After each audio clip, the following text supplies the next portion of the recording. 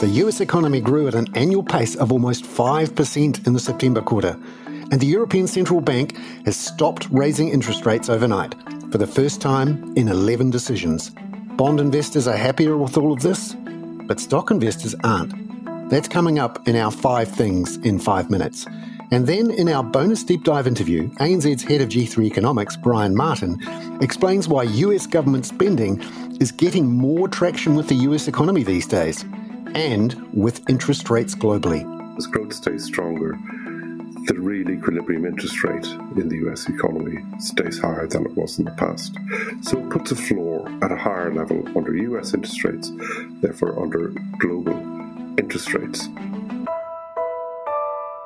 But first, in 5 and 5 with ANZ. Number 1, bond investors reacted well to the 2 big news events overnight.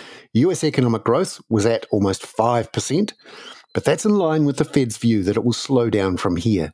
And the European Central Bank paused rates, as expected. The US 10-year bond yield fell 10 basis points to 4.84% this morning.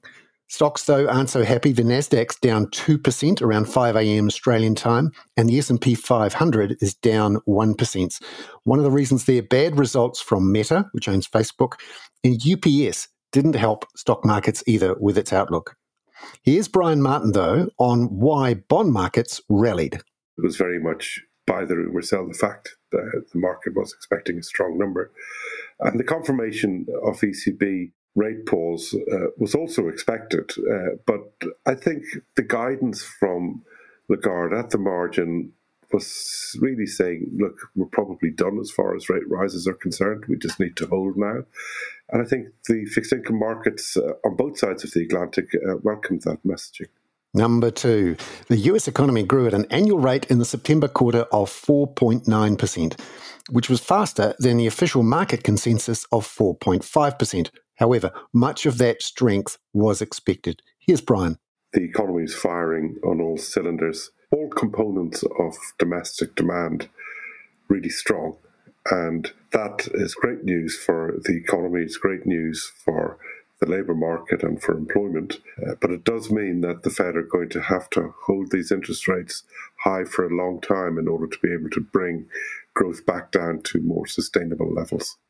Number 3, the European Central Bank held its official rates overnight for the first time in 11 meetings, and President Christine Lagarde insisted they would stay up there for a while. Here's Brian. President Lagarde, in her press conference, did signal that the focus now is really turning to how long interest rates need to stay at current levels rather than increasing interest rates again. The ECB will do whatever is required to get inflation back down to target. But she did point to some really quite encouraging signs, noting that the transmission of policy tightening to the real economy is happening very fast, that there's clear evidence that higher interest rates are weighing on demand, that there has been a marked improvement in inflation. Number 4, now back into our time zone. The South Korean economy is proving to be more resilient than anticipated, providing some comfort for the Bank of Korea in retaining their current hawkish stance. Here's ANZ's Asia economist, Crystal Tan. So in Q2, growth was driven by a sharper fall in imports relative to exports, but this time around, all the major indicators showed signs of improvement, and it was exports that led the way. Number 5, all eyes in Asia-Pacific trading today will be on the yen this morning, which is still below that key red line for potential intervention by Japanese authorities, 150 yen to the dollar. The US dollar remains strong against a range of other currencies too. The Aussie dollar is bouncing off its lows this morning and is at 63.21 US cents, while the Kiwi is also firming from its overnight trough. It's at 58.24 US cents. Now it's time for our bonus deep dive interview. Brian Martin has noticed US government spending is getting much more traction in the economy and with interest rates than in the pre-COVID era. It's all about the spending being direct into the economy and into the US economy on US stuff, rather than through tax cuts that used to be spent on imports. Quite often when you get tax cuts in the economy, that leaks out through consumption and through imports, and in many ways benefits other economies. China, Asia, Europe could be significant beneficiaries of that, as indeed would other countries in North America. But when you spend domestically, that tends to boost the level of economic activity. And one of the key things we are seeing in the US under the Buy America Act, which came in 2021, is that with respect to government procurement of goods or services, there is a higher domestic content. So at the moment, I think it's 60 or 65%, and it's rising gradually over time, of the cost of US procurement has to be sourced in the United States. And that's up from levels in the 50s a few years ago. So they're really trying to ensure that when the government spends money, it does benefit the American citizen and the American economy. And how important is defence spending and climate spending in all of this? When we look at the GDP numbers we had out today, federal spending on defence was really very strong. So there's a big channel going into that, and the geopolitical environment at the moment is very much supporting that too.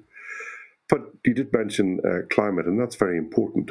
I think nearly 100% of the steel content of climate spending in the United States, as far as the government is concerned, needs to be produced in America. And the domestic content of other components that go into, building solar panels, building wind turbines, that's got to have a rising domestic content. At the moment, I think it's about 20 or 25%. But quite quickly over the next few years, that's expected to climb to about 50 to 55%. So again, that spending from the government, which is planned at about $380 billion US, should have a significant impact on staying in America rather than leaking out through imports overseas. So what does this mean for the rest of the world economy and for US monetary policy? Because it sets the interest rate base for so many other parts of the world, and that US dollar is such a dominant feature of the global financial system. Well, I think fiscal policy now, particularly public investment, is a really key support for economic growth. As growth stays stronger, the real equilibrium interest rate in the US economy stays higher than it was in the past. So it puts a floor at a higher level under US interest rates, therefore under global interest rates. But I think there's bigger things at play here as well. We've just come out of the pandemic. It was a massive shock to the global economy. And we're seeing globally, not just in the States, but in Europe, a real preference for, when it comes to critical industries, really shoring up economic security. There's a trend towards onshoring or friendshoring, again, to try and support economic security. And we have seen this coming through in the US CHIPS Act, in the European CHIPS Act. Economies just want to make sure that were there to be another really unfortunate event like the pandemic, that they're going to be able to manage it better, and that the supply chains they have for critical industries are a bit more secure than they have been in the past. So that's leading to a greater domestic focus. And I think that's one of the reasons why we're seeing a higher US content in US fiscal policy when it comes to government procurement.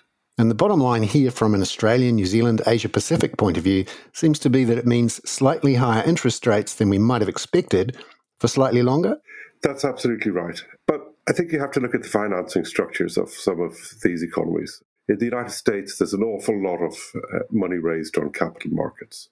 So when bond yields are higher in the States, that does have an impact on the cost for capital to firms. It's slightly different elsewhere. In Europe, for example, companies tend to raise much more from banks. So they're not as affected by the rise in long-term interest rates as their US counterparts may be. ANZ's Head of G3 Economics, Brian Martin there. I'm Bernard Hickey. That was 5 and 5 with ANZ for Friday, October the 27th. Have a great weekend. Catch you on Monday with a preview of a week ahead that will include a Fed decision on Wednesday night and non-farm payrolls on Friday night, after the All Blacks win the Rugby World Cup. This podcast contains general information only, not investment advice. You should obtain advice for your personal circumstances before making any investment decisions. Please view the podcast disclaimer available via your media player or email.